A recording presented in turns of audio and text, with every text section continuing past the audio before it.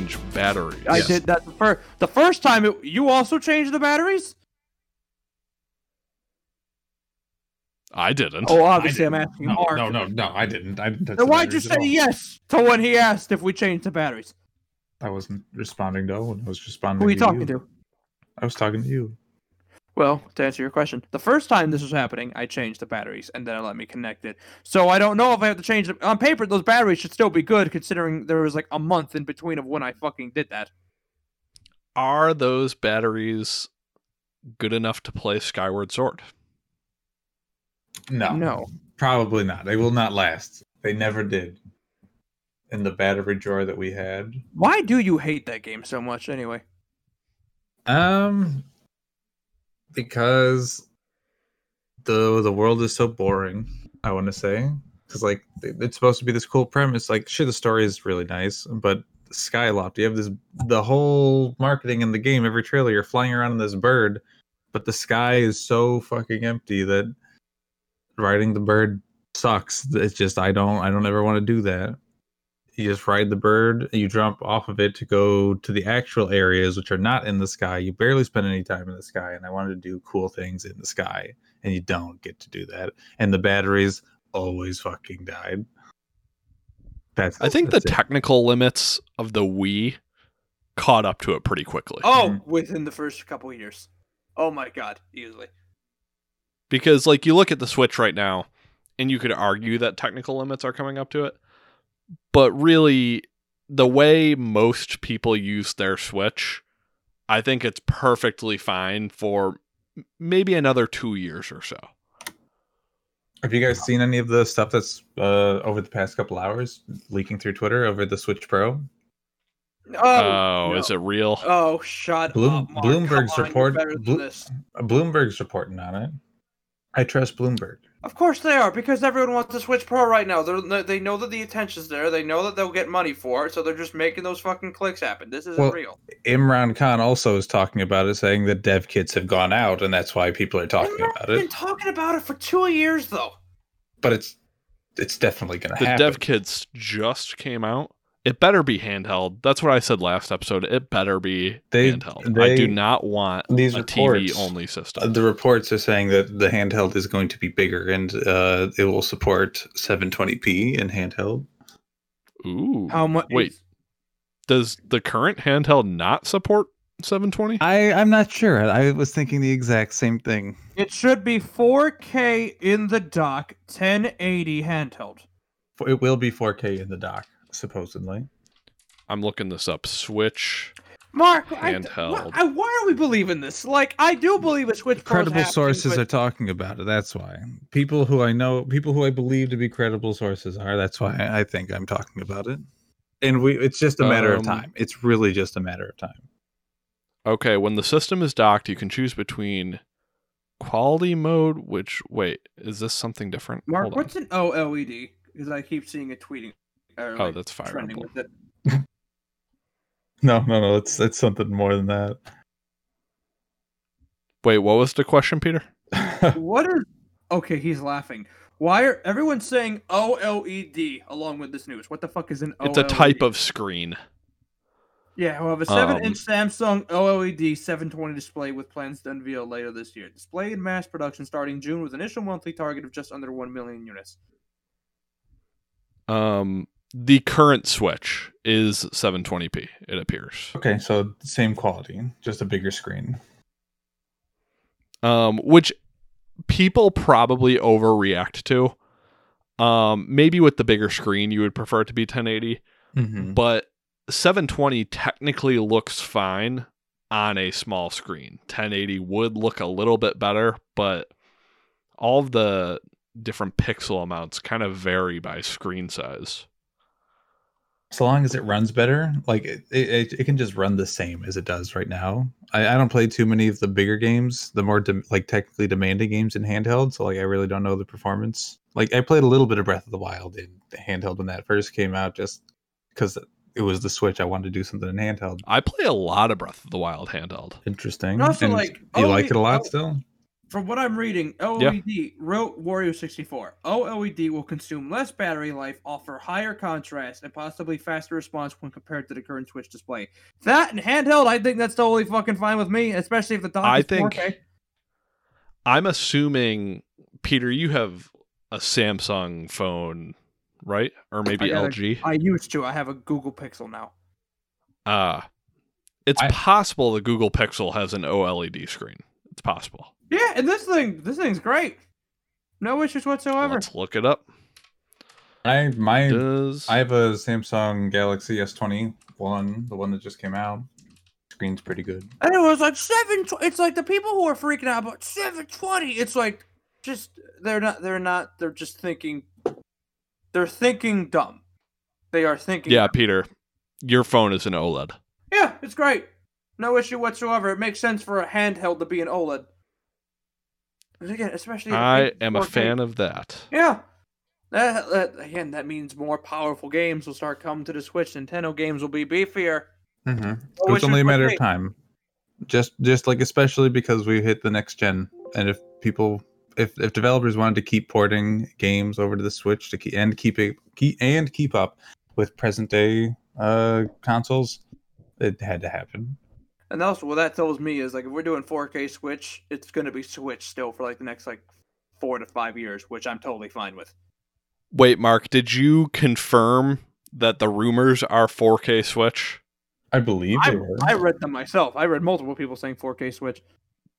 Okay, well, I would say let's believe it when we see it, because we don't want to get too hyped up, as we're going to talk about on today's BNY Gaming Podcast. Oh. Episode 10. I'm your host, Owen Shannon. This week, we are miles apart yet again. What a shame. Unfortunately. I'm going to switch it up. On the West Coast, joining me is Mark Gorski. How are you? You know what, Owen? Feeling pretty great. I'm feeling pretty great. That's good to hear. Every once in a while, you come into this intro and you're like, oh, ho-hum. Yakuza didn't go the way I wanted it to. No.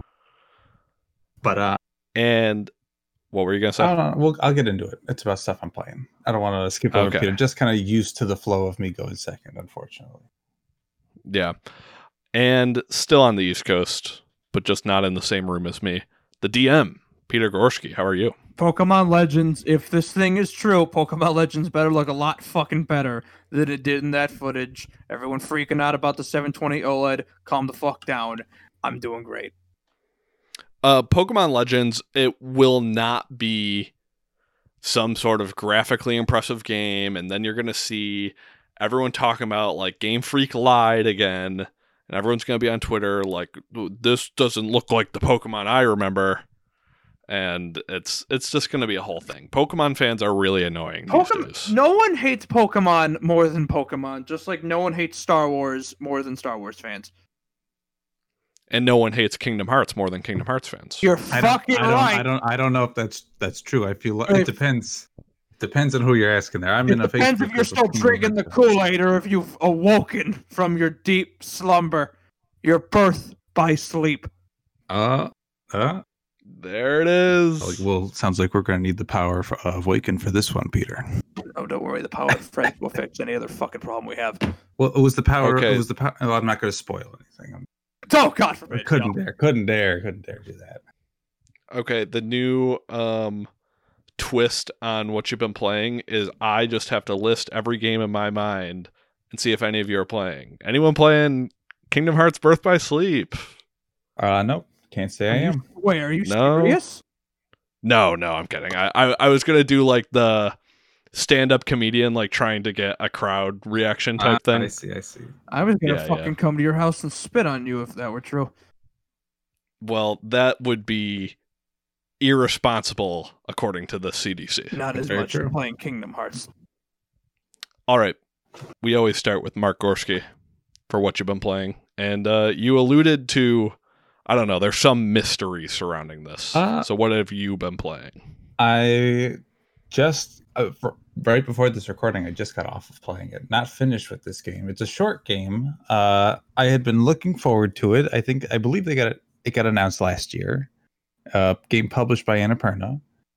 cool puzzle narrative-y looking game called Makit, which we might know just launched with PS Plus as one of the free games for March this month. Oh, I've heard about this puzzle game, right? Yeah, it's like the best way to describe it. The whole game is you look. There's like this diorama of the environment that you are actually in. There's a smaller version of it, and if you put items, you can pick up and place items inside this diorama, and then they show up in the world around you, and you have to do that to kind of traverse it and use these items, make them bigger in your world, and get around the world. Just trying to climb on top of these things, put them in the right places, and there's a story being told as well throughout it. I'm not done with it because some of the puzzles are beating me. I think I might have actually. I don't want to say I've broken the game, but I might have done something incorrectly and accessed an area I shouldn't have accessed early. I heard Greg Miller give a review of the game, and he said at one point he did have like a bug where an item wasn't where it was supposed to be. Oh, so it seems like there are some bugs within the game. Interesting. That could be what's happening here. Oh shit! I'm definitely looking for an item right now. For the past 30 minutes before the podcast, I was doing my best to creatively approach a puzzle, but something seems to be missing, and I don't know where it possibly could be. So I'm gonna have to look into that. I like the game though. I like the game. There's two characters. One of them is voice acted by a voice actor I really like. Also did the voice for Claude in Fire Emblem Three Houses, Mr. Joe's. I'm a fan. Ooh. I know the woman voice actor in it is Bryce Dallas Howard, who is a famous actress. Oh, interesting.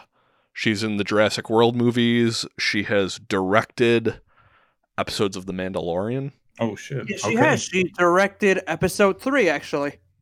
Yes, she did. Is Baby Yoda in that episode?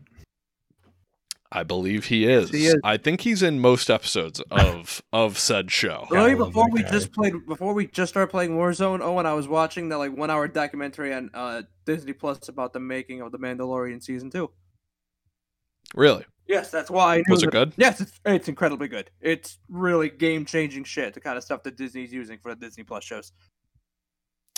I like that kind of stuff. I'm gonna check it out. Well, let's riff on Warzone Season 2 for a moment. Boo! That's my review. I agree. Fuck out of here. No, how could this happen? Well, now no one hates Warzone more than Warzone fans, Mark. Oh, really? And yeah, and only adding shipwreck along with, I mean, the ground loot is switched up, but there's nothing game changing. Just the game is the same, and it's been the same for about a year. We're about to hit a year.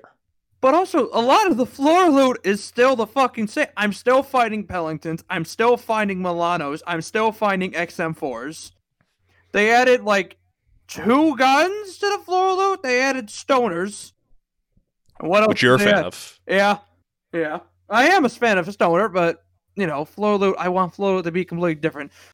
They've also added 3 nuclear outposts where there's 3 nukes held underground. I guess that's hinting at a future season or whatever. But stop delaying blowing up Verdansk. Do a new map now, for Christ's sake. It's so this update is so boring.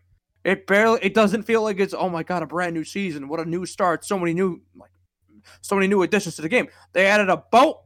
They added an SMG. And they added an assault rifle. And the game's buggier. That's all they fucking added. What about the floor loot? What's the floor loot looking like?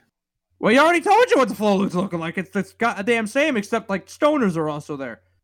Oh, that's what that meant. I was not to be surprised with the other floor loot. I get you. Fair. I'm still gonna play Warzone all the time. I still love the game. Massive letdown though. Massive letdown this season. Yeah, they definitely think that they have a lead going, and that they can take as much time with the new map as they want, and whatever time they put into Rebirth Island just was not worth it. What a waste of money and time. What a waste of time. Peter, have you been playing anything besides Warzone and watching behind-the-scenes documentaries? Yes, I have. Over the last week, not only did I finally get my beloved PS5, I also bought and picked up an Xbox Series X. Because the stars aligned that allowed me to get that within the time frame I so desired. Now, the only question I have is, do you still have problems in your life? That's a good question. Usually this solves it. It is right now. It's pretty good. Right now, my life is pretty banging. I'm pretty sure in a couple days, the magic of having both of these will start wearing off. Not completely though, but I'll still feel some of it. But the high will definitely die down. But for now, I'm feeling it, and I feel pretty goddamn powerful, Owen. All right, so give us the rundown on these things. First off, let me just say, the Xbox Series X has the best packaging I've ever seen of a console. I open it and it feels like I just walked into a fancy restaurant and they're shining my shoes and they're complimenting my hair and they're just saying such sweet things. It's so lovely. I would agree with you too. From someone who opened a Series S, I felt very... I felt like Microsoft walked me through a box opening. I feel like Phil Spencer welcomed me into his house on Christmas morning. I really felt like I would like to say I completely agree as well. And Peter, you and I were talking privately the other day how when you buy an expensive piece of tech, you want that experience. It's like, give me a nice opening experience because I just gave you all this money. Just like show that you care a little more just by that much, just by making the box nice. Exactly. Whereas opposed to the PlayStation 5, which had miserable packaging. Everything was just thrown around the place. The PS5 was hard to grab, drag out, so stuck in the box in the corners. It was hard to set up too, right? Yes, it took an hour and a half because our friend was a prick the entire time.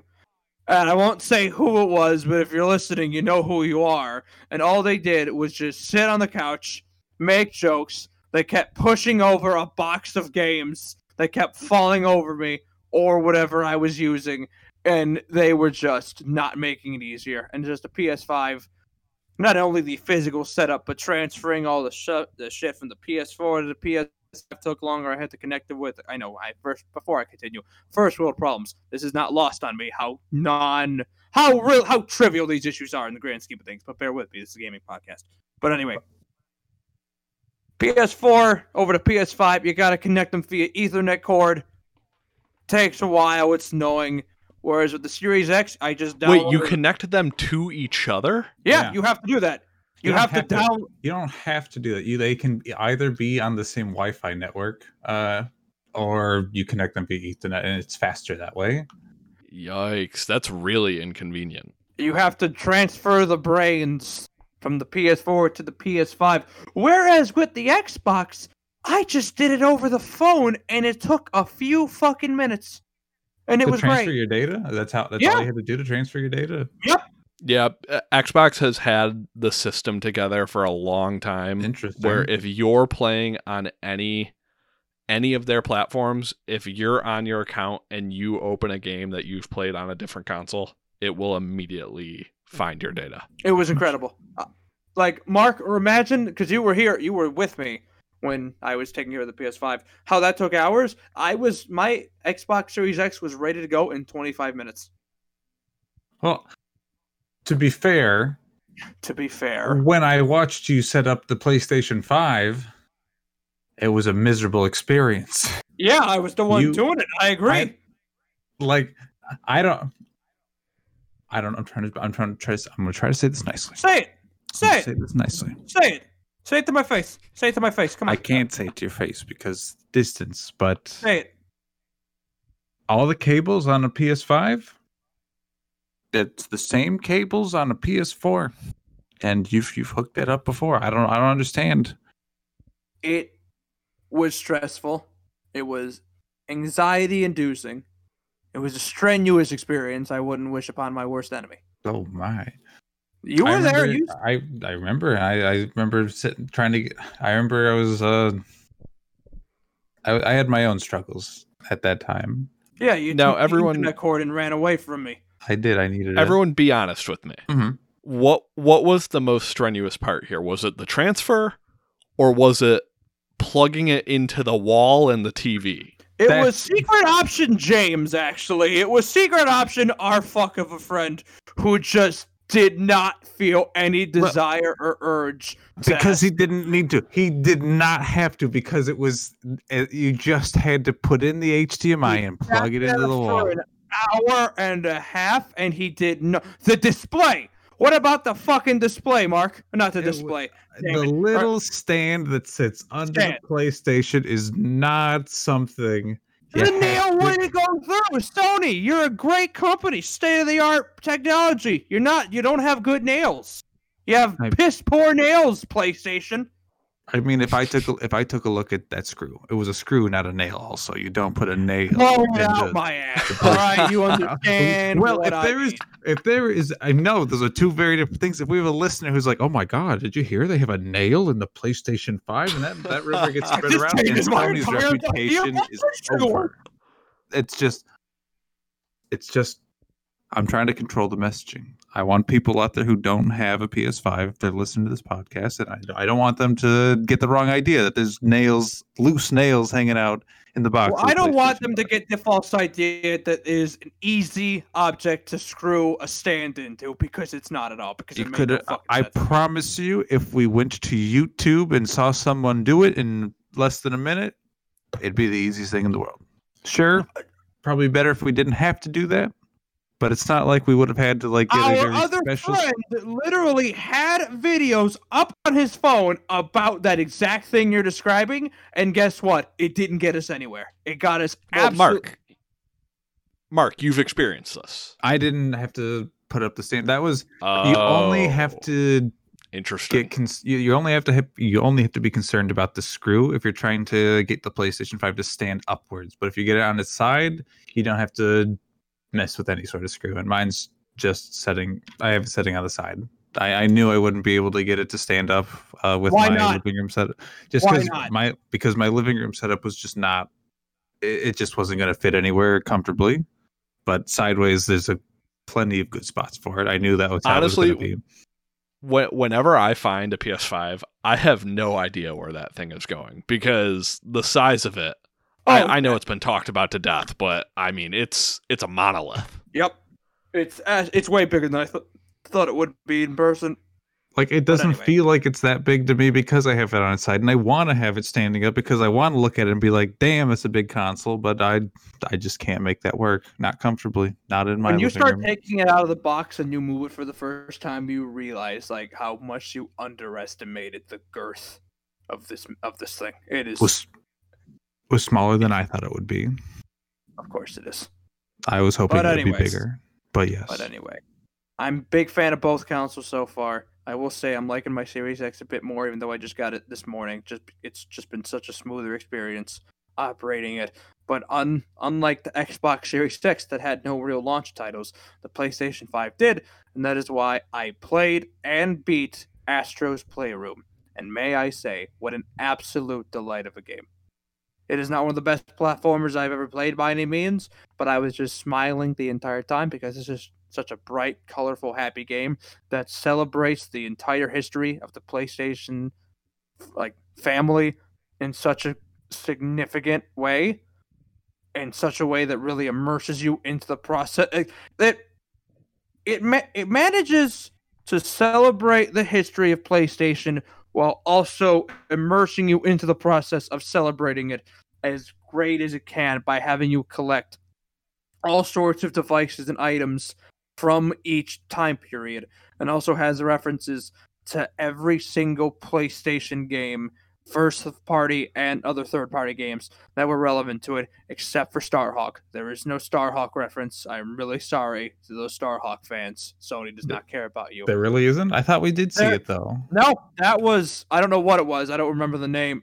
One of them was Ace Combat, and I forget what the other one was, but there is no Starhawk. There's Gravity Rush. I was gonna say they got Gravity Rush, right? Yeah, that's a game I do want to play sometime. Yeah, you can find Cat pretty early on the PlayStation 2 level, but Cat and Emmett both get added to PlayStation All-Stars at the same time. Cat is into the game. Emmett does not. That's pretty sad for them. But this is a major hit to your theory that PlayStation All-Stars is impacting anything. And that is a major hit to how much I want to hear your fucking back talk, Owen, while I talk about happy video games. Was Medieval referenced? I was actually really bothered. Yes, it was within the first 3 references Peter found when he turned on the game, and I was so bothered. I was visibly upset about it. Sir Dan is found pretty early on in the PlayStation 1 level because they fucking know. Right next to Spike from Ape Escape, who is also in PlayStation All-Stars, and they are both revealed around the same time. So blow it out your fucking asshole, Owen. All right? Well, I'm just hoping that as many people are finding Sir Dan and thinking, I need to know his story. This skeleton with one eye? Who is that? I love him. I like Astro's Playroom. I like the consoles. Thank you very much. All right. Thank you, Peter, for your contribution. You're welcome. My week in gaming, I know everyone has been awaiting my Persona 5 Royal updates, and I really regretfully inform everyone that I just needed a week off. I completely burned myself out in what I was doing. And I need to reassure everyone the sky isn't falling. I'm going to beat this game. I'm like over 70 hours into it. I'm going to beat the game. But sometimes you're just not meant to play almost a full-time job's worth of a video game like as quickly as possible.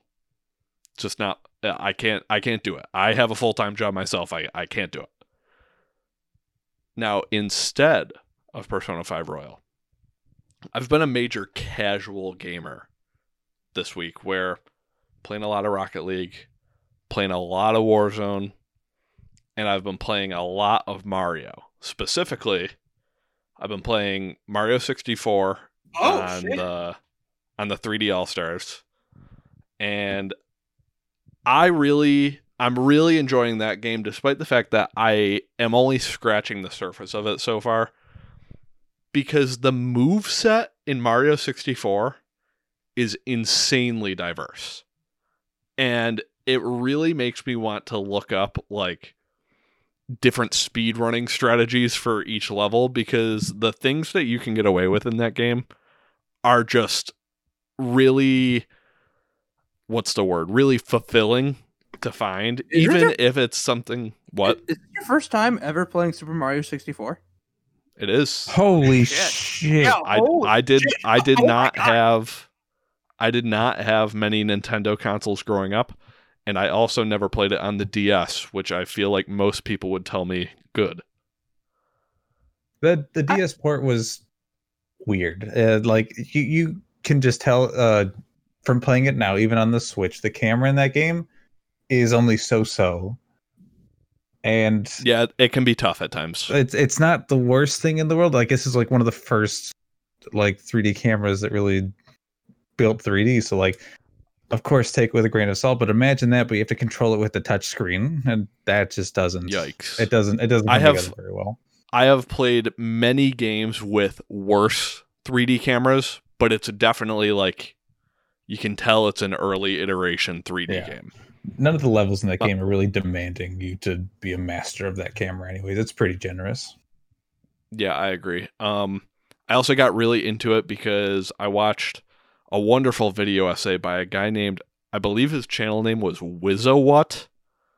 And he's like a really small channel, and he had a good Mario 64 video essay about what he learned by watching his girlfriend play it for the first time, and I just recommend people watch it because it was really good.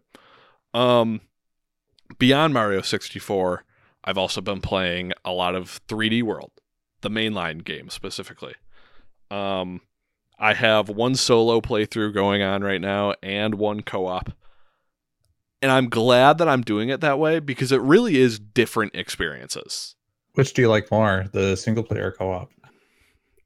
That's a good question, because I think I'm getting more from the levels by playing solo. Like, I'm appreciating them a little bit more. Mm-hmm. But in co-op, there is more urgency and it's a little harder. So I like that as well. But also the other thing I found out is that apparently I'm just not a good Mario player, and I'm going to try and correct that this year. Snap. Yeah, I like thinking back on my childhood, I guess I wasn't the biggest platformer player either, because I can't really think of any early PS2 ones that I played a lot of. And now I'm getting into 3D World, a game that no one has ever said is hard. I've never heard one person. Now there are some hard levels in there. Post game content. I've never even accessed these levels, but I've heard they're really, really good. And to get access to these levels, you have to get all the green stars in every level, and you have to also, I believe, I could be wrong here, but I think this is right. You have to get to the top of every flagpole, like the very top of it in each level as well. And you unlock an extra world at the end of the game. And those levels are supposed to be really hard. I really want to do that, but I definitely don't have the best groundwork to make that happen. But I'm going to try to. Because in my solo playthrough, I'm in the last world. I literally have one more level before Bowser's Castle, and I just didn't have time to beat it before this recording. Mm-hmm. In my co-op playthrough, I'm a little farther back, but we're working through it. It's going well. I know there's some pro strats to do. I mean, you can just look up all the green stars, but if you have a cat power up, that automatically gives you to the top of the flagpole. So like, there's like, even if it's a weird flagpole, it's easy to just get to the top there. It's not easy to get to those levels because it asks a lot, but it gives you some options. I'm kind of trying to make 2021 a year of Mario for me. On the 36th year of Mario, could have been last year. I mean, you didn't have this game last year, so it couldn't have been. Exactly. All right. I think it's about time we start hyping up this topic, because we're talking about hype. We're talking about fanhood in the gaming industry. There's a lot to chew on here, because we all know, we've all been victims of it, where you hear that a company is going to do, say, their own direct style announcements of things, and you think, wow, this company makes a lot of things that I love, and they could be telling me all about this in this 50-minute presentation, but instead you get DC superhero girls go to high school. It was for someone else, and that game was for somebody else. And I'm not going to defend that. You are going to hang on to that until you're fucking dead. Like, holy shit. I mean, I am so sorry, guys, that I am referencing something from like 2 episodes ago. But also in private. I apologize. No, I'm holding it on for the rest of my life. I'm holding on to it. I know. We've already. I know you are. Yeah, we already knew you were going to. We keep referencing PlayStation All-Stars. It's just going to happen. That one's going to stick with us. Where do we want to start on this topic? Does anyone have a good jumping off point? Because there's so much between the fact that like video game marketing gets people too excited for some reason, and a lot of times they actually lie.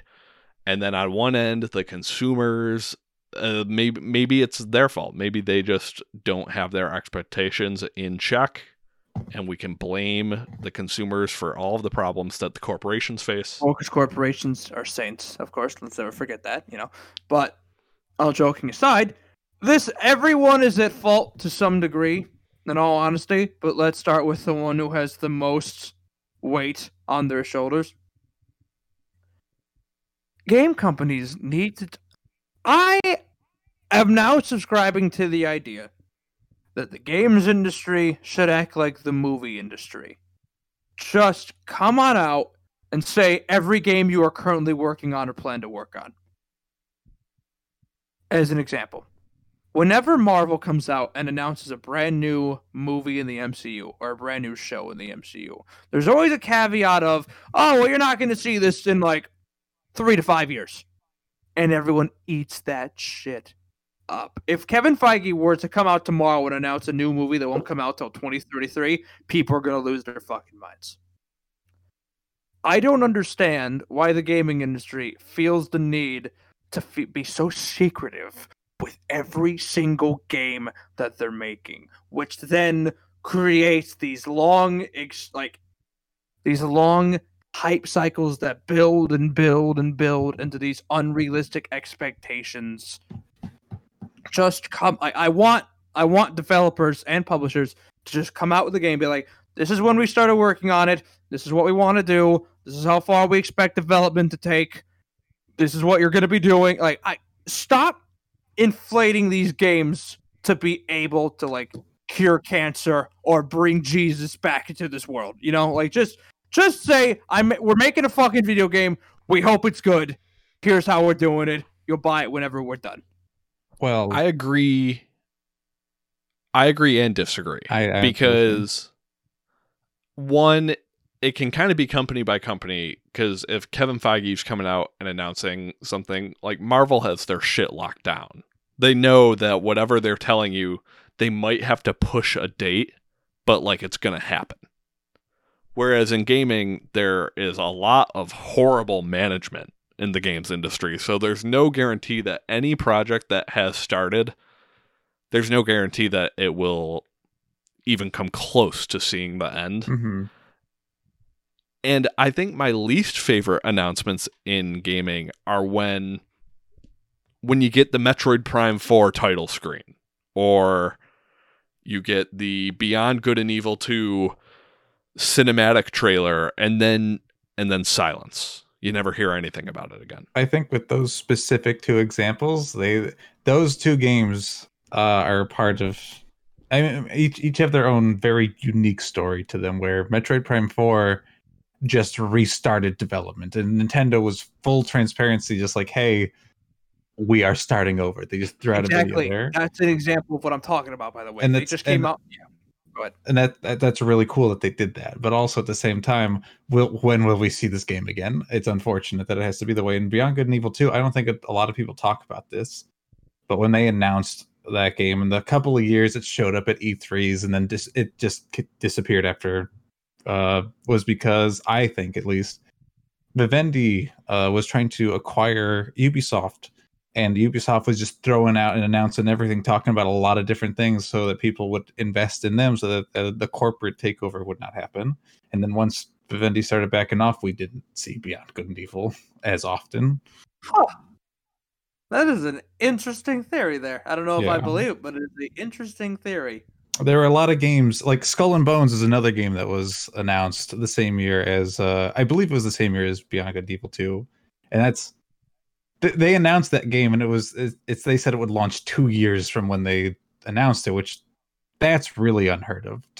I don't think Skull and Bones even exists anymore. At least it almost definitely doesn't exist as Skull and Bones. I wouldn't be surprised it doesn't have the same title. Or I think we did see gameplay of it, which is pretty fast. It's fascinating that we saw gameplay, and then they put a confident 20, I don't remember what year it was, but it was 2 years ahead of when they were announcing it, because usually it's just they did that coming, and then they put pirate mechanics in just about all of their games to exhaust people of the ship combat that Skull and Bones was based around. That's the Ubisoft way. We do one thing right, we now shove it down your throat to the point that you can't even stomach the idea of it even touching your fucking tongue again. But anyway, a point I want to make. I'm sick of the argument of games are being announced too early. Why are they announced too early? The fact that if they make you wait an extra year or two, are you suddenly not going to buy the game? It does not fucking matter how early they announced Metroid Prime 4, even without this change of developers and basically restarted the production. The Metroid fans are if it doesn't come out for another 10 years, they're still going to buy the game. Now you know definitively that it is being worked on, and if it's canceled, then that sucks, but at least you know it's being worked on. Yeah. For something like Metroid, I think I agree with you there. That's hard to cut you off if you have something more to say there. It's just the idea of I just hate the idea of whenever people complain about games being revealed too early. Because no matter how long these people have to wait for games that excite them this much, you're going to buy them regardless of their release date. So just relax and wait for it to come out like the rest of us. I think it depends on what game it is. Do you have something to say there, Owen? No, you're continuing on this. I have a shift after your point. Okay. The thing I want to point out is that we're talking about Metroid right here. And I think you're right in this instance because we're talking about Metroid Prime 4. The future of the Metroid series is always in question because it's not their most popular series. So telling fans it's going to happen, just announcing a title, I think is still a big deal. Even if right now we're waiting 4 years on any sort of footage for it. But like, compare that to say, like, do we need... I was going to say a Mario Kart 9 because we know that's going to happen. Like that's going to happen. And I'm sure right now in the general scheme of Mario Kart, I'm very curious where new Mario Kart content is going to show up that isn't on mobile. But depending on a series, I think how a game is announced and hyped up can play out very differently. Just whether we know it's a long-running series where another entry is guaranteed or not, because there are some that will benefit from that for sure, but others I don't think we need that kind of treatment. So this is a good way to start the idea of hype, because Peter's idea kind of rips the hype out of it, but it gives you some sense of certainty. And I think there's validity to that. And I think it especially works when it comes to like kind of a more dormant franchise like Metroid Prime. Now, we all have like dumb gamer brains that have been... Whoa. Hold on. Hold on. I got the platinum trophy in every Kingdom Hearts game. You can't. Really? You cannot do that with a dumb gamer. Wow. You gamer listening to this podcast, you have dumb gamer brain. Oh my god! Almost every character in Elite Smash in Super Smash Bros. Ultimate. Now let me finish for the context. Of course. Our dumb gamer brains want that hype reveal. We can intellectually say, well, hype is a problem from all these different directions in the games industry, and people get their expectations bad, and companies are bad at setting expectations. We can say that all we want, but in our heart, we want a game that we really like to be revealed in a really cool way. And from that, like, I see something like, I never had any doubt an Elder Scrolls 6 was going to be made. And it does disappoint me a little bit that the first reveal of it was a title screen animation type thing, and they probably had nothing made in the game. They were probably like in the beginning process of pre-production, if I had to guess. Who knows if they've even begun like real development on that game. And it was revealed like 2 years ago? 2 or 3 years ago, yeah. Yeah, that's a little disappointing to me because I already know what that series is capable of, and I like the moments where they show me that it's capable of more. But the flip side of that is a game like Cyberpunk, where Cyberpunk went all for the let us show you all of these dreams that you have about this game, and we're going to show you that they exist. And then it came out, and they didn't exist. They absolutely did not exist. That was such a different result than what we were promised. I think that's why it was such a big deal. Oh, and I disagree on several things you just said. Including the Elder Scrolls 6? You really think that's fine how they did that? Okay. The idea of like, well, with us and our big, dumb, horrible, awful, disease-ridden gamer brains wanting this massive reveal of hype and how the corporations and gamers, but the reason it's like that is because that's the environment that has been created around us for decades in this industry. if developers and publishers just decided, fuck that, we're not going to do that anymore, many people may roll their eyes and not like the direction it's going, but we're going to have to be dragged there, even if we're kicking and screaming, because they're the ones who make the games. They're the ones who create the entertainment. They're the ones who make this fucking hobby. So if we like the idea of like, oh, we'll always want these reveals, maybe until we get to a point of we're just not used to them anymore because everyone who enables these things to occur just decides they're done. Another point I disagree with is the idea of like it would tear the hype out if they just announced their games early. I am genuinely very excited for Blade in the MCU, and especially him being played by Mahershala Ali. That is fantastic. They announced that in 2019. And that movie came to be because after Mahershala Ali won the Oscar for his performance, I'm pretty sure it was either Moon Knight or Green Book. I think it was Green Book, though. Later that night, he called Kevin Feige and literally just straight up said, I want to be Blade in the MCU. And Feige's like, yeah, sure, we'll get started on that right now. And then they announced it a few months later, and that is how they started the whole process of Blade. And that movie's not going to come out from when that was announced 4 or 5 years later. And that doesn't hurt my hype at all. I continue to be excited for this product that I know is not going to come for a very long time. I don't understand the idea of like all the hype is taken out if we know a game's not coming for 4 or 5 years. Why? You know it's going to be made. You know it's going to come out.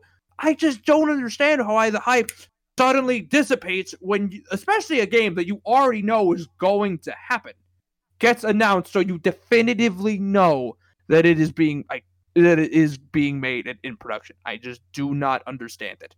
Where I'm going to disagree with you there, where my counter argument to you, Peter, is the example you're bringing up is the MCU, and Blade is going to be a movie, or is it going to be a show? I'm not sure. Movie.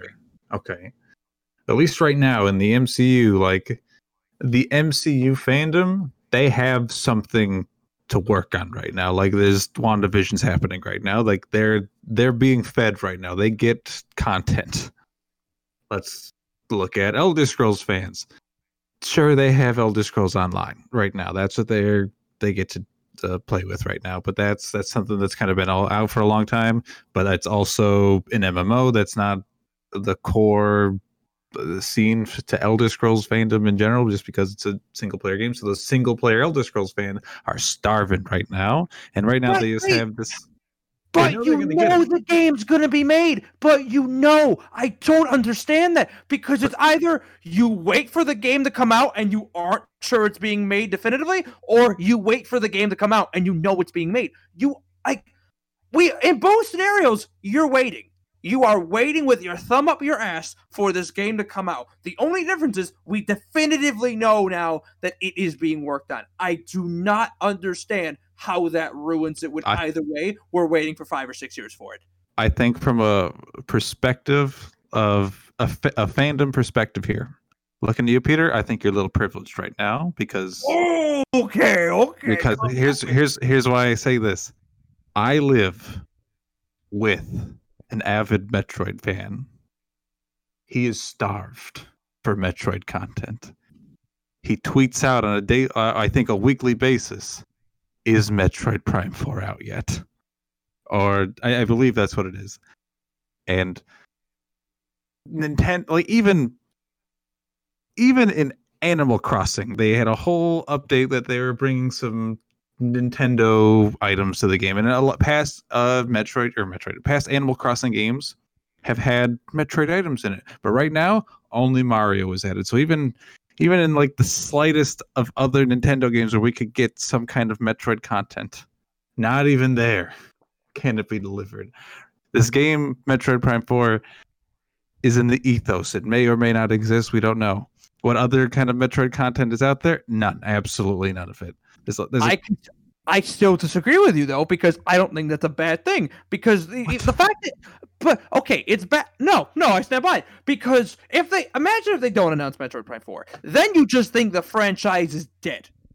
You just think the franchise is never coming back. They're not working on it. They do not care. Whereas opposed to this, they literally had a representative from Nintendo come out and say, we understand the expectations and the weight on our shoulders. We do not make this game lightly. This game has a certain milestone it needs to reach, and that is why we are restarting development from the ground up. That shows you they care. That shows you they know they don't want to fuck it up, and that shows you that they care about the fan base and that they want to make the game that the fans have been waiting for years. That shows that they are putting work and love into Metroid and that it's going to come out, as opposed to them not saying anything and everyone just assuming Metroid's dead. Where's Metroid? Where's Metroid? Where's Metroid? Okay. That's what's going to happen in the scenario they don't announce it. Maybe we need to step away from Metroid because this is a very specific example. Not every game publicly everyone is told the game has started over from scratch from developing. But that's the idea of the game. The wait is longer. At least we definitively know they're being made. That's perfectly fine. I mean, we don't need an Assassin's Creed. I have a bad take. Okay, go for it. I wouldn't say it's a bad take. It's more a bad counterpoint to what Peter is saying. Okay, go for what's happening. What is this? Has anything good come from Elden Ring discourse? No. I mean, there's just nothing at all. There's just nothing to work on right now. Oh my gosh. I wish I had it on hand. There is a YouTube channel that does daily updates on Elden Ring and has been doing it since the game has been announced. This YouTube channel has tens of thousands of subscribers. The views on every video this account is daily is in the thousands as well. People are starved and want to know more about this game. But what are they going to do? We can't talk about it. There's the footage that leaked recently. I haven't seen the footage. I've heard it's really terrible quality and you can't really tell much about it.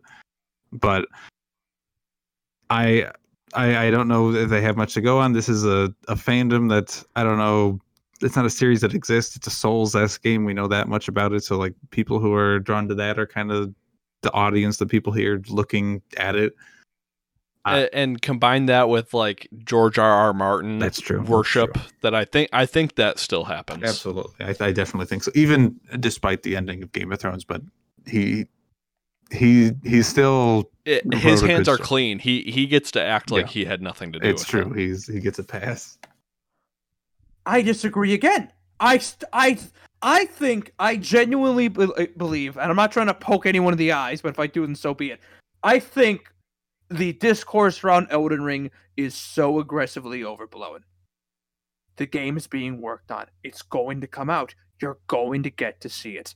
You at least know it's being made. I don't we want to see. I understand the idea of wanting to see more, but the fact that they're foaming out from the mouth, acting like it's never going to happen, it's going to happen. You do not. But why announce Elden Ring so early in advance that they didn't have anything to show about it? Like that's a game. It's being made. George R.R. Martin built up a lot of hype. A lot of eyes that otherwise might not have been on this game are now on this game, and they're now looking out for news. Would that have? No, go on. Sorry, I don't mean to cut you off. These people who are interested in this game, look at how rabid this fan base is. They are not going to stop caring just because FromSoft takes a longer time to work on this game.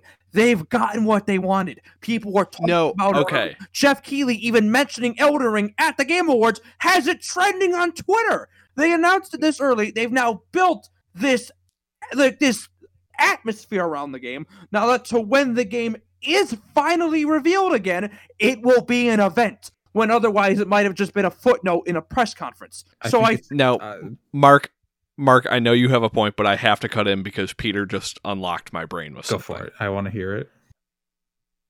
I've been sitting here and I can't quite figure out, I know that something about hype and marketing in games and fanhood it's all icky to me.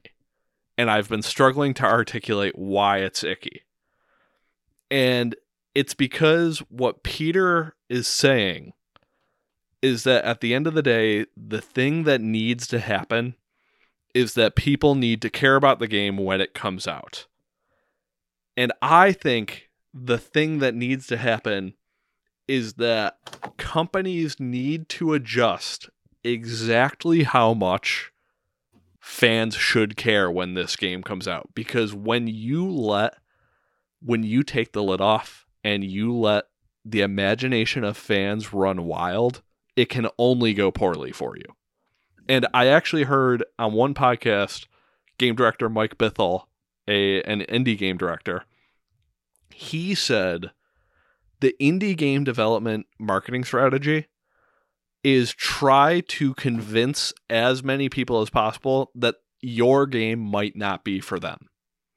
Because if you find the actual niche audience that you're going for, that's essential for an indie game, because an indie game can live or die by, say, their Steam ratings.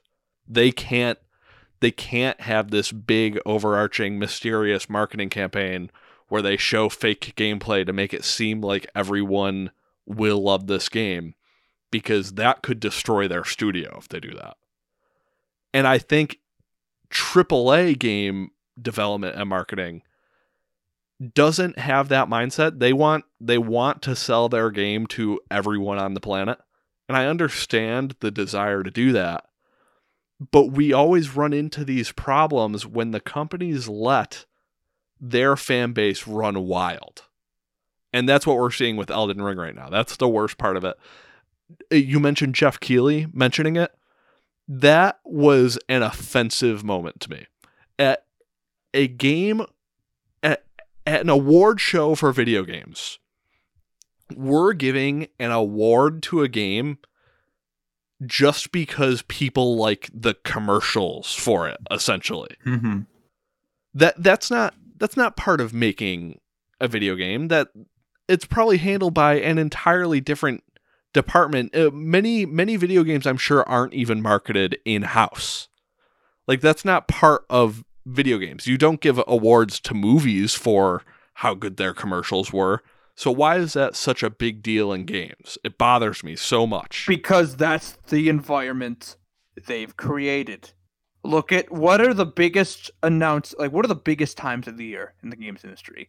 June, because usually E3, and December, because the Game Awards. Because the games industry, publishers and developers have crafted this industry where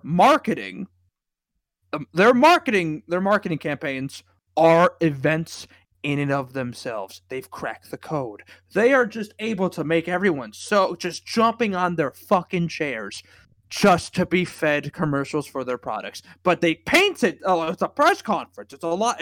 They make it seem like it's a much bigger event than it truly is. Because at the end of the day, all these directs and state of plays and these Microsoft conferences, they're just selling us products with their commercials. That's all it is. But they've painted them they're making us think that this mound of mold is a fucking cake, and we are happily eating it up, when at the end of the day, we're just eating fucking dirt. That's what it is. I get some feelings at all this. I think we're not giving enough credit. I mean, yes, there's a lot of trailers, no gameplay. We don't really know what we're getting, but people go crazy over it. And we can blame the companies, the developers, whoever's responsible for putting these trailers out there, for arguably misleading people, for just to get them to talk about their game, to possibly promise something that might not be there. But fans, game fans especially, have always loved hype. I think hype is such a big part of it. Just talking about what the thing could be. It even stretches back, I feel like, really far. I like looking back to the 2000s, and I know Blizzard cinematics for all of their games were a huge deal whenever one of those would drop. Even some Overwatch stuff. There's a lot of their cinematics come out, and people make a big deal about it because they love to see that content. I think it kind of roots there. Just a lot of I know gamers for sure definitely love the speculation. They're there for it, whether the companies like it or not. They could try marketing their games in any different way, but I think gamers would still act this way. They would behave the same way that they do, because this is just how games have been consumed for so long. And another I'm sorry, I thought you were done. Go ahead. I'm going to counter one thing you said before, Peter, where you said Elden Rings. We'll talk about it. We announced this game earlier just so it can generate this much hype. I think it would have like, you could announce Elden Ring for what it is, and then it comes out in 6 months, and I think it would generate just as much hype, because it's literally it's a From Software game with George R.R. Martin. It's going to sell itself. I disagree. If it had just come out in 6 months, it would have. I think the From Software community would have eaten that shit up. But the fact that it's now becoming like this urban legend in gaming, people who are not into FromSoft games are now interested in this game, or at least paying extremely close attention to it because of the fact that it's disappeared for so long. Isn't that only a disadvantage for it, though? Exactly. Because people who aren't into FromSoft games will boot up a FromSoft game and realize that they hate it. It's snowballing to the hype for that game is snowballing to expectations that From Software is not going to deliver on, because like this, they're just making it, to them it's we're making another game in this setting we haven't done before, and now everyone's going crazy for so much for not seeing this for so long, and everyone's setting their own expectation, and it's becoming this monolith of a game to people. It's the number one game that people are hyping over, and it's just not. It was never going to be that. It's sure maybe we'll be wrong, and this is going to be the second coming of Jesus. I don't know. This game could be that, but right now, this is too much for From Software to control right now. This is not. Sure, it's good for them that this many people are talking about it, but especially in the past, gamers can be very cruel to things they do not like. And it can blow up in their face entirely. This is just no longer in their control, and I just don't think it's good for that reason. I know this is my favorite word tonight. I disagree again, because look at Cyberpunk. Cyberpunk was a game that promised the world. Look at how many different attributes of the game they promised years ago and then had to cut out due to development costs and time. All they have said about Elden Ring is it is a From Software game with a partnership between George R.R. Martin and FromSoft. That is it. Cyberpunk was the mess it was because it promised you the world and it gave you an island. I mean, Cyberpunk also had gameplay trailers that were extremely different than the final product, and I think that's where we penalize. That's a big part of where the penalizing for that game is, that it is just straight up lying about what it was. That's another reason why Cyberpunk. Go ahead. Cyberpunk is one extreme. It is. Because it's a very specific situation. Yeah, because I think part of my thesis here is that game companies are responsible for controlling expectations. That's why I think it's a problem that there aren't any set expectations for Elden Ring, and that can only hurt it. Mm-hmm. Now, the Cyberpunk situation is different because they did set expectations. They were making it very clear what their expectations were, and they completely lied. They were showing people that this is capable to happen in our game, and then when you got the game at your home console, it could not do that. From Software hasn't lied. From Software, they haven't lied, but they're not controlling expectations. They're not. Like whenever the first gameplay, like official gameplay reveal, this could blow up in their face. It could no longer be the big game everybody wants. People are talking about that leaked footage that was, 1, recorded poorly, 2, it was a recording of another screen, so you can't really put that much into it. But I've seen the Twitter discourse about how people think it looks like a PS2 game. People are already saying that. Yeah. And those people are just looking for clicks, and they're trying to capitalize on outrage culture. I don't think people are doing, like, if it's just people publicly talking on Twitter, and that's what they're just putting their honest takes out there, like in the replies to tweets. I don't know. That's not people putting content together for clicks. That's someone expressing their views. But you have other people who are outraged on these feelings, and they find your account because they're searching through results on Twitter, and then they see you, and then they follow you, and then more people follow you as a result of the outrage bait you're tweeting out. And then they dox you. Yeah, sure. They dox you. If you have a fucking gloat about getting a PS5, your fucking address in Florida is outed in minutes. But anyway, all FromSoft has said is that it is another FromSoft game. Everyone's expectations are not of this game that they've never played before. It's of a great FromSoft game, which they have. I don't so much buy that. I really think be that hoping for, like, for the Chow Garden and for Master Chief to be in the game. Like, I don't understand what else they could be expecting. I really do think that there are plenty of FromSoft fans that are excited for Elden Ring because they want to see a new IP from them. Those I would say are like the real FromSoft fans who are also mature enough to realize that.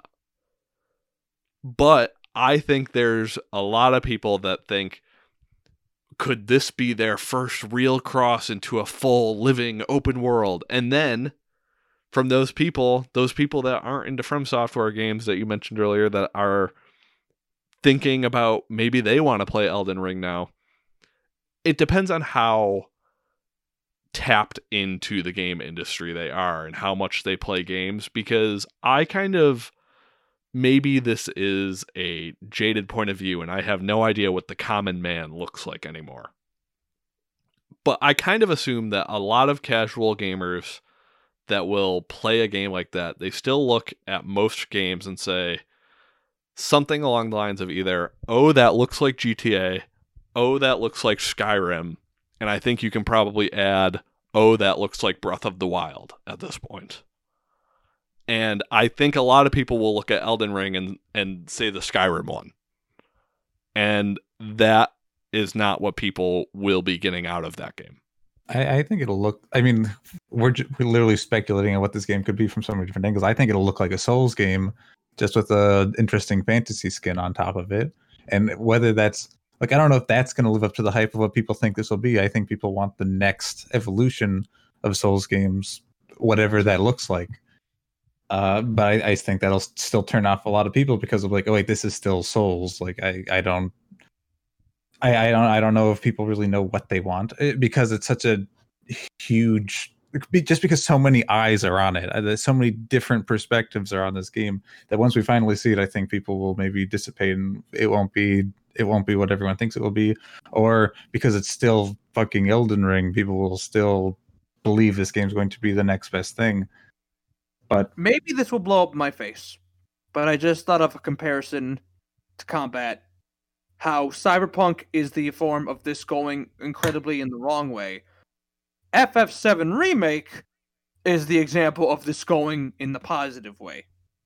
Depends on who you ask, but I think you might have a point. Go on. I think consensus is that it went in the positive way. Yeah, I think so. From the sales reviews and overall thoughts on it, I would say it went the other way. Whereas, has there ever been a video game more hoped, like more chased after and spoken of before it came out than a Final Fantasy VII Remake? Kingdom Hearts 3. I'd say Last Guardian, Kingdom Hearts 3 are games we could throw in the boat here too. We're talking about FF7 Remake than Last Guardian. Come the fuck on, Mark. Come on. I mean, back in the late 2000s when that game disappeared, that was like a mythical video game when people wanted to know where it was.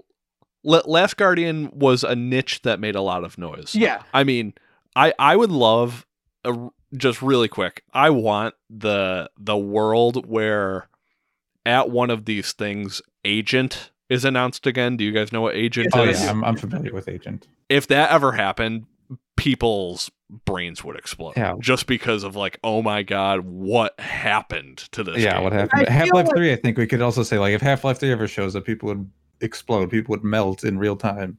If Agent ever came up, like 1,000 people would be like, holy fuck. If Half-Life... No, basically anyone who's been paying attention for a decade, like really paying attention, we would all be like, yo, what the fuck is happening now? Whereas Half-Life, I feel like even casual gamers have heard of Where's Half-Life 3. I just feel like that's such a thing that Half-Life 3 has taken on a life of its own. And I had a point. Yeah, no, I'm sorry, I cut you off on your FF7 point, if you can remember it. It's gone. You killed it. Well, okay, now, I understand what you're saying of FF7 is a case where not only were they kind of weaponizing nostalgia, which is something we've talked about before, they promised a lot, and they actually delivered on it. Everyone's happy in that situation. And I think my biggest problem with game conferences, despite the fact that I still get sucked in. They're still like fun to watch. But this is heart versus mind.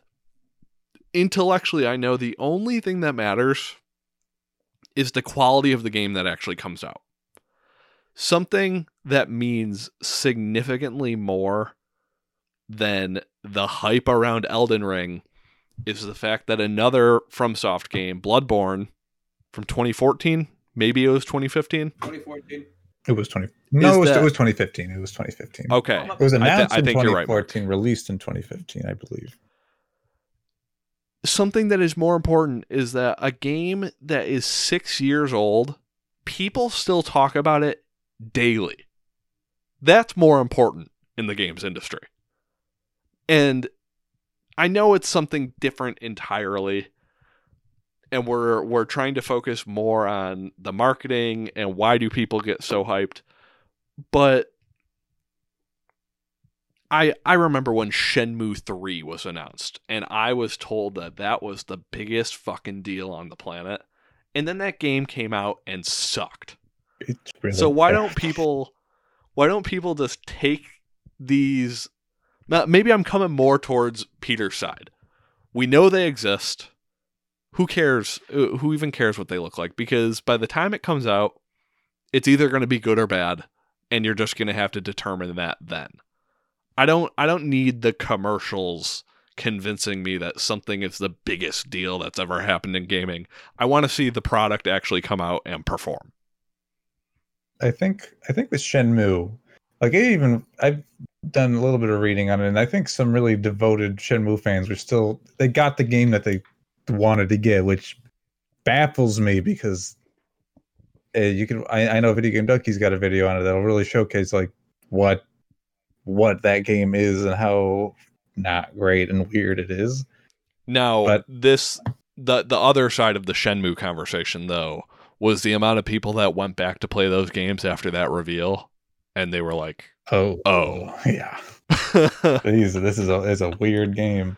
I think what's really interesting about Shenmue 3 at that time is that it was on a Sony stage. Like, that was unexpected, and I think the surprise element here is just something that really resonates with a lot of gamers. I think with Nintendo Directs, at least, it's always really popular to go into that with a bingo sheet, trying to guess what could possibly be shown off, because the sky is the limit. You never know what's going to be shown off, and people like to dream up whatever possible game they might want to see. And I think we all have kind of our expectations kind of tempered a little bit. We're so laser focused onto the industry, I want to say, that we kind of know what we want to do. But this is a hobby to a lot of people. So people aren't into games to keep their finger on the pulse to see exactly what Nintendo's doing, to know what they would probably be doing at every week, every month of the year, to see where everyone's at. They just see, oh, it's a new Nintendo Direct. Man, could I get a new Okami game? That'd be pretty cool. A game I haven't seen for a long time. A series that's probably dead. Just trying to bring things back that we would never see again, or bring a series back to life that has no reason to really come back, but people really liked it. Like a Super Monkey Ball coming back. That'd be crazy if it ever happened. But Shenmue is also an example here where the Shenmue fans like this shouldn't have ever happened, but it did. So those people are just going to get really loud about it, and everyone around them is going to be like, some people are making a really big deal about this. What possibly is this thing? I think a lot of people get excited for good reason here, just because it's some of these reveals are very much their thing and have some history to it. But it's still marketing at the end of the day. You kind of have to take that with a grain of salt. However, are we just too jaded at this point? Have we either been burned or seen people get burned too many times? I mean, I remember when Kingdom Hearts 3 was announced, finally, in 2013. Like yesterday, we are in our fucking living room. We have that big TV on the ground. We were both playing through Last of Us 1 at the time. When it started, we thought it was like a trailer for another remake or something. and then we figure out what it is. We're screaming our fucking lungs out like there's no tomorrow. The Disney logo showed up. When the Disney logo showed up. And Tetsuya Nomura is on the screen specifically. He's like, I have two things I have something I want to talk about. Final Fantasy 15 or 13 Verses at the time, which was a whole other story of marketing a game and what's going on there.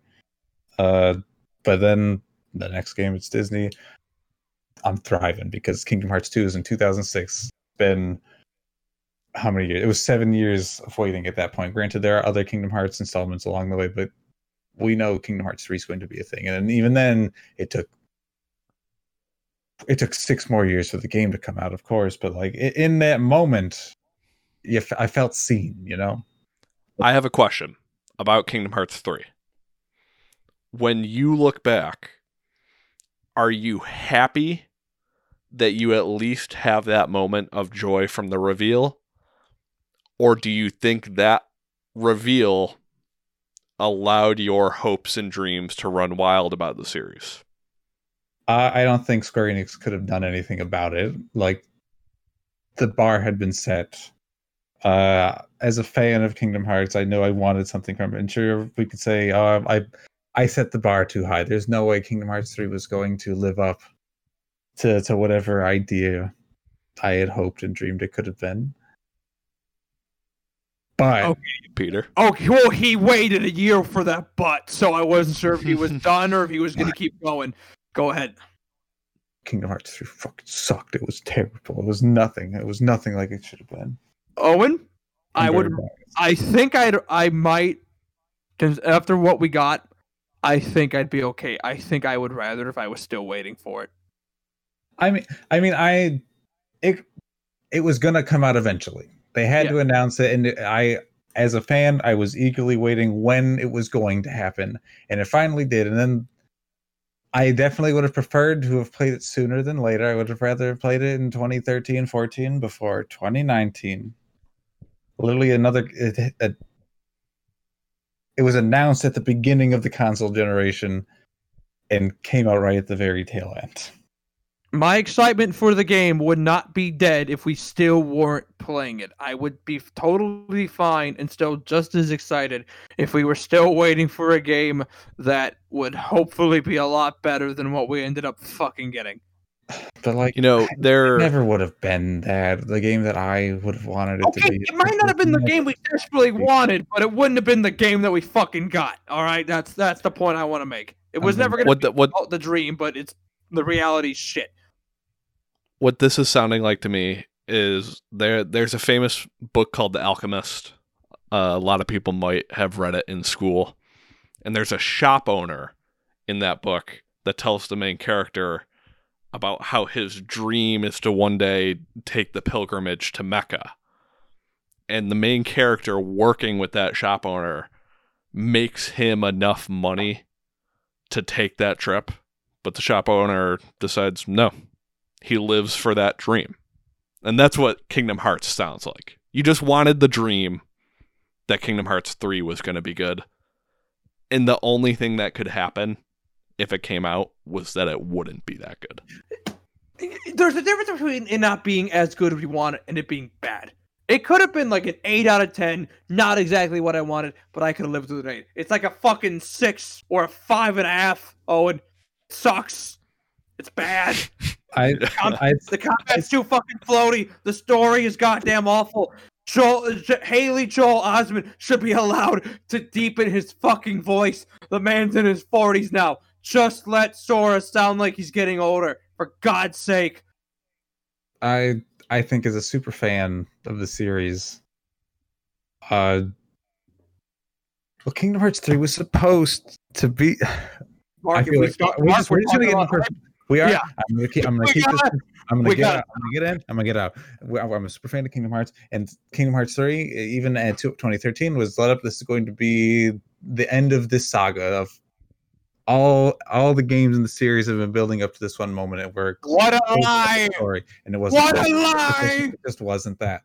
And I don't think 2 more years of development would have changed that because it's not what Tetsuya Nomura was going to do with it. So, what does it matter? I feel like spending that much time on it just only makes fans more curious about what's going on at this point. Like, in reality, Kingdom Hearts 3, you said you would have preferred to play it in 2014. You probably would have preferred to play it in 2011. Yeah, I would have preferred, because we were sitting with it for so goddamn long, just speculating what it could possibly be. We just keep building more onto the series, like, oh, we're going to have so much more to work with when we get to 3. And it's like, oh, we're only going to work with so much of it. And most of this game is going to be the plot of other Disney movies, which is a big part of Kingdom Hearts. And this is... And not even done well. I mean, I'd probably agree. Elsa in Frozen doesn't even know who the fuck you are. You never go to Arendelle. You're running around the goddamn mountain the entire fucking time. Can you call? It's like saying, I'm going to Chicago. I went to Chicago for a week and only staying in the goddamn airport. You didn't go to Chicago. We didn't go to Arendelle. We were in the goddamn mountain. All right, ding, ding, ding. That's my alarm going off for Kingdom Hearts discussion is done, but I do think it illustrates the it's on a different level, but it's kind of similar to Elden Ring and how people could react to that. Elden Ring fans kind of similar on what we suffered through. They want to act like what they're going through is trouble. It doesn't even hold a fucking candle to Kingdom Hearts. All right, you fucking I agree. I agree. It's just a semi-similar situation. Fucking say similar build-up. Say that shit. You don't say that shit to people. You don't say that shit to people. Why would you say that? Like, even then, though, like, Kingdom Hearts things were getting content. There were other Kingdom Hearts things happening over the course of the 6 years waiting for that game. Elden Rings is just, it's the starting of something new. We know nothing about it still.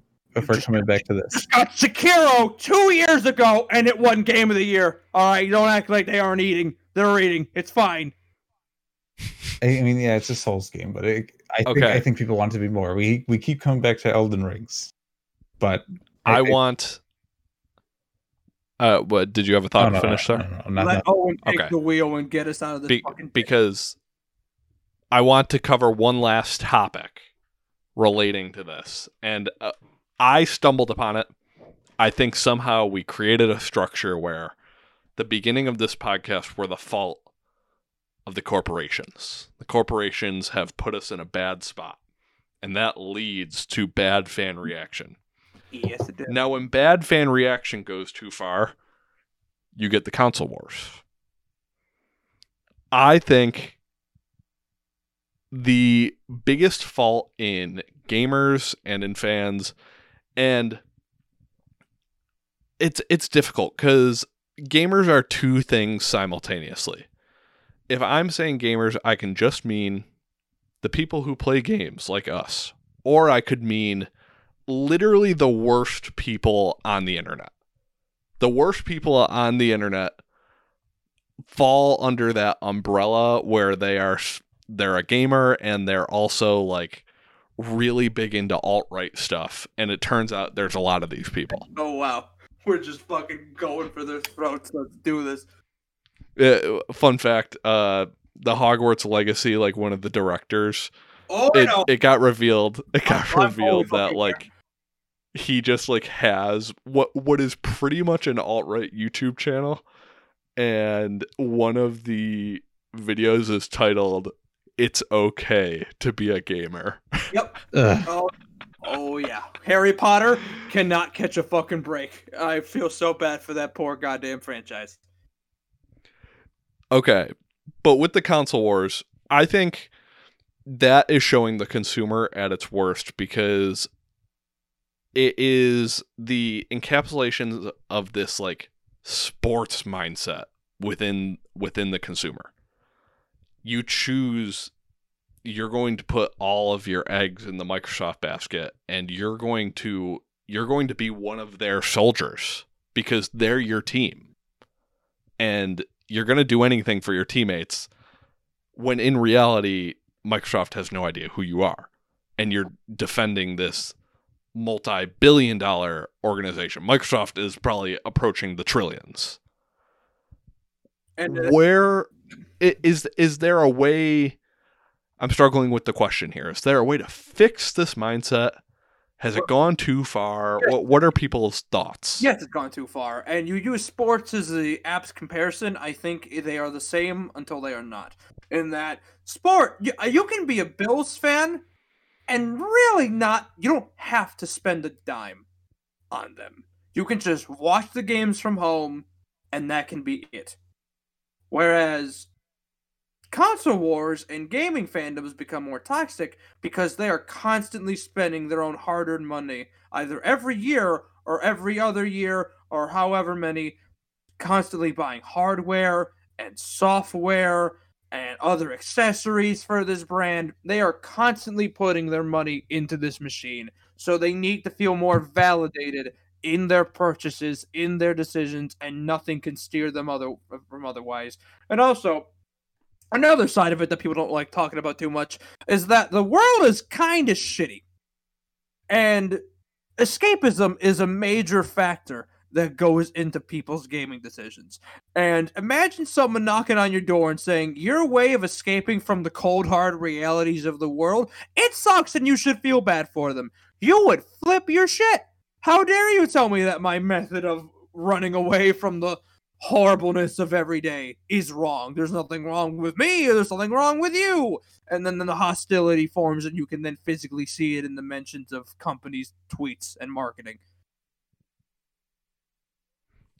I also think another position of comparison, weirdly enough, is the American political system. Okay, yeah. Where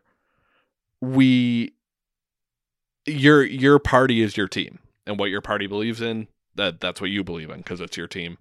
And there are people online who I know sometimes we come off like we might have an Xbox bias overall, despite the fact that we're kind of mixed. We're not in people's Twitter mentions trying to convince them that Crackdown 3 is actually a really great game.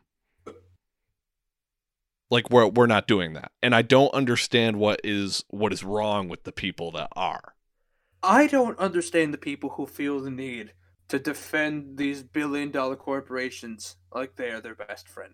If someone does not like your favorite billion-dollar corporation, that shouldn't even affect you remotely. You should read that, be like, I don't agree, and then move on with your day. Because at the end of the day, the corporation does not give a flying fuck about you or any of your loved ones. At the end of the day, all they want you to do is buy their fucking plastic $500 box and buy the discs and the code for said box and to keep their lights on. That is it. There is no deeper meaning. There is no relationship forming beyond that. And anyone who thinks otherwise is lying to themselves. And another side of this that we have kind of been briefly talking about is, and this is a part that does seem kind of obvious and really should be, but with the amount that it happens in the gaming industry and in life in general, I guess it's not as obvious. Death threats over anything video game related are the most extreme, utter, nonsensical, crazy bullshit reaction a human being can have. Look at Mark, for example, someone who, while I disagree with him, hates the art design of the up-and-coming Brilliant Diamond and Shining Pearl remakes. Oh yeah, this is true. He does not like them at all. He hates them. Awful. He despises them. Looks like butt. Looks like stupid poo-poo. That's what it looks like. He is not going to the head of the Pokemon company saying, I'm going to be at your house at 9 o'clock tonight, leave the front door open. He's just saying, I do not like this. I wish it was something else. He's not adding anyone on Twitter. He's not putting out these 30-minute rant videos just talking about everyone should hate this game. It's terrible. It's not what we want. We should all be disappointed. He just says, oh, this sucks. And then he moves on with his day like any other rational human being would. Like all rational human beings should do. And this... Mark... what's up? I was going to say, do you have... I want to find the wrinkle that is like insightful here, and I'm looking to you for it because we know we just know how bad this is, and I wish that one of us had a solution. Well, what I think the problem here is like this is the things we're seeing here, I think this is just bigger than games. This is, I think, a lot of people who are into games identify a lot with their hobby. Like, this is like to a point where it's their personality, and I think people express it in a really poor way, where we say these corporations don't care about you, and it's not what they're concerned about. It is like people siding with a sports team. It's part of who they are. People find a lot of self-worth in their hobbies, and I think they go really overboard. And you combine that with a lot of entitlement that people have to these games, whether they're taking into consideration what it takes to make a game, or whatever their online etiquette, whatever they think they can and cannot say, how disconnected from reality, because video games are an escapist medium, hobby as well. There's a lot of factors here that I think when you boil them together, it creates something really ugly in the fan reaction, how people talk about it. And when you don't take a lot of these things into consideration, I think we can be really left wondering or jarred, just like why do gamers act this way? Why do we have to be such miserable people? Not us specifically, but spend an entire. Well, why do we have to be so miserable as well? I mean, we're I think we can be jaded and have a bit of a bitter take on this, but I think that sometimes, if not often, the room being gaming as a fandom can be really annoying. I know, even when I had my Pokemon takes and I was talking about them to some of my friends about the Diamond and Pearl remix, and I'm just saying like, oh, this doesn't look like what I would want it to be. And I'm not, like Peter's saying, I'm not someone who's being very vocal on Twitter or anywhere and like adding people, but plenty of people were, and probably still are. People have it out for Pokemon. The fuck Pokemon them. company. Genuinely fuck those people. Yeah, and like, and oh my the point I'm trying to get at here is that when I'm just sharing my take to my friends, it's just exhausting for them to hear it, because they're already knowing, like, even though this is in closed space, this is just me talking with friends, it's only adding more fuel to the fire, because you want to be happy about what's coming next for this the fandom. fact of the matter is, it's easier to be mad than it is for it to be happy. And people are pissed at everything nowadays. Myself, I'm in that too. The only difference is I don't take it out on everyone else around me. I try to find other healthier routes to take care of it, and not lashing out at individuals on Twitter because they don't agree with my gaming opinions. And then whenever someone is told, hey, you need to calm the fuck down because you're screaming at someone on Twitter over Pokemon, they then say you're a white knight or you're just a fucking fanboy. Also, can I just say real quick, anyone who's using the term fanboy in a serious manner at this day and age, you're a fucking loser. You're an honest loser. Depends on the context. Tweet at them. Here. Tweet at them. They're losers. On the context here, because you can. It's a very large title, I want to say. It can mean a lot of things. Anyone who feels the need to spend their time lashing out on others, it'd be one thing if we're having a discussion and you disagree with someone. That's not who I'm talking about. I'm talking about the people who say every time, like, Fall Guys or Among Us tweet, they say, dead game, why would anyone play this? Or, like, Pokemon saying, anyone who likes this game is a fucking idiot, it's terrible. And every single time Nintendo or Pokemon tweets, they tweet their hate about Pokemon. That's the loser. That's someone who has decided, I'm going to use my time on this earth to just bring negativity and I feel shitty, and I want everyone to feel just as shitty as I do. What a loser. What an asshole. What a horrible fucking way to spend your time on this earth. Anyone who does that, you're a fucking loser. And I comfortably stand by that viewpoint. Now, I do want to give, like, kind of a shout out to the one positive aspect to maybe it's not console war mentality. Maybe it's just being an active consumer who is interested in the hobby.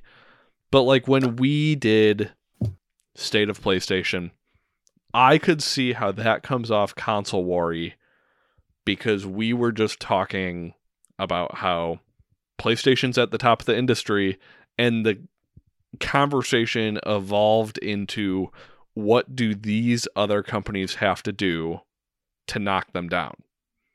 It goes back to the sport thing. There is a sport intrigue here. I want to see who's winning, and I want to see what moves companies make in response so that they can try and take the lead back. I think that's interesting. But it is when it makes it into the public sphere too much, how much you care about this team that you really want to win. That's when the problem comes into focus. And I think I'm struggling to come up with anything purposeful to say about it, because in so many ways the console wars are just another representation of the problem that comes with internet discourse these days. And internet discourse has never been good, and it feels like it's only getting worse. And there's no better place to look for that than the gaming communities. I think in a similar way there. I think community, especially in an online form, is really important. And over the past 20, 30 years, like, this is just something that's kind of first. Communities haven't existed like this in the past. And the first generations of people who are growing up with this and kind of integrating this into life, a form of community that can yet be really disconnected, but also still so connected. And in the game space, I think I'm just kind of reiterating a little bit what I said before, but I think there's a lot of entitlement to what people expect from games, and people are putting so much of their worth into their hobby that makes them so fired up. They feel like they have to engage the way that they do. And as time goes on, I feel like people are only going to get more bitter about it as more generations kind of come into games. The games are going to keep changing. They're going to keep evolving. They're going to keep not necessarily just catering, but reaching out to new audiences as generations with new interests come in to this world. And people won't understand it. People will see, like, why is something like Among Us here? Why do people like this game? Something like this has existed for so long, but it's relevant right now. People like it. People who haven't played the predecessors of a game like Among Us, they're here for this moment right now. Minecraft is as big as it ever was, and it's bigger than it's ever been, and that's really still saying something. And whether we like that or not, I don't think really matters.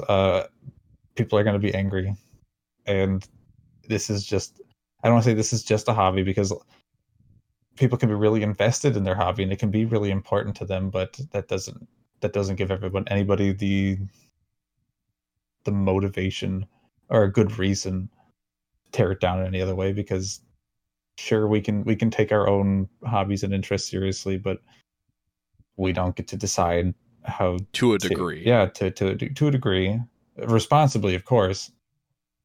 But I don't want to, like, end my point like saying just let people enjoy things, because there's some debates there where I think with critical analysis, like, sure, it's okay to poke holes in things because we're trying to break down what our media is doing, trying to really understand what we're consuming. But in this context, where we're just talking like, oh, this new Pokemon remake is coming out, and it's not what we want it to be. It looks gross. This isn't. The graphics aren't good enough for it. Like, this is a situation where it's like, let people enjoy the thing we do. This is the hobby thing. If it was more so on the side of the J.K. Rowling stuff with her turf alliances, I think she said, it's like, oh, let people enjoy things. Or Harry Potter's like, no, there's more context to the real world here, and this isn't where we can just say let people enjoy the things that they like. This influences the real world here. This is more than that. This is no longer just a property. This isn't just entertainment. This is affecting lives. Yes. Do you have more to add? Just trying to close out what I'm saying. We're understand when it's okay to let people like the things that they do. Understand where our criticisms aren't necessary. When there's a time and place to be critical and to be to express your negativity only matters so much. Time and place for everything. That's the rule of the universe. I completely agree. I'm sorry, I keep cutting you off. Oh, it's fine. It's fine. I completely agree. And I think it's about time to put a bow on this episode. And it's going to be a long bow because as sort of a recap, I guess, the companies are bad because they let expectations get too wild, but Peter might say that they're not that bad. And then the consumer is now bad because of how it takes its reactions too far.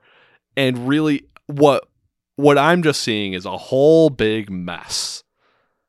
And it all comes down to just the marketing becoming too cult-based.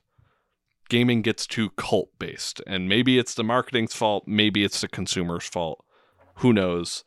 The only thing that is for certain is that you shouldn't be tweeting, "Fuck you, you dirty dog," to anyone online unless they're a PC gamer. Then you can do it. Oh. Oh no. And I really like what you brought up at the end there about how let people like what they like is a thing to say, but also actual critical conversation is, I would argue, essential. And I think that's what we're doing here. And I agree. I agree. The problem is that anyone will just take their blanket negativity, give it a title of criticism, and think it should be allowed or think they shouldn't be shat on for it because they say, it's constructive criticism. We need to really define the difference between constructive criticism and just being a dick, because too many dicks keep jumping into the constructive criticism pool, and we need to stiff arm them and make sure they don't ever even tip their fucking toes in it again. I'm inclined to agree with that as well. I think general conversation about games, media, and criticism is a future topic at some point. I think we could get a lot out of that. Does anyone have any final thoughts, Peter? I have a final note. The three of us are kind of cynical, jaded people. Mark, I don't think is as bad as Owen and I, but it is what it is. Many other people who are in the gaming industry are just as jaded and cynical as us, if not more. But there are those who are not. There are those who manage, even despite the constant chaos that life has been, not only the last year, the last 4 years, just the everyday whirlpool, hectic hurricane that is life. There are those who are able to keep their head high, have their chin up, and look forward, and are able to be positive despite all of the shit flung at them every day. And anyone listening to this who may identify themselves as that description, never ever let anyone take that from you. Because it is pure, it is rare, and we need more of you than more of us. That is my final thought. That was well said. All right. This has been episode 10 of the BNY Gaming Podcast. We will see you all next week. Have a lovely day, everyone. Keep playing Warzone, everybody. I've never played it. I don't have investment there, but I know there's a lot of you out there that do have that investment, and I want you to keep that fire going. Keep playing Warzone. Season 2 sucks.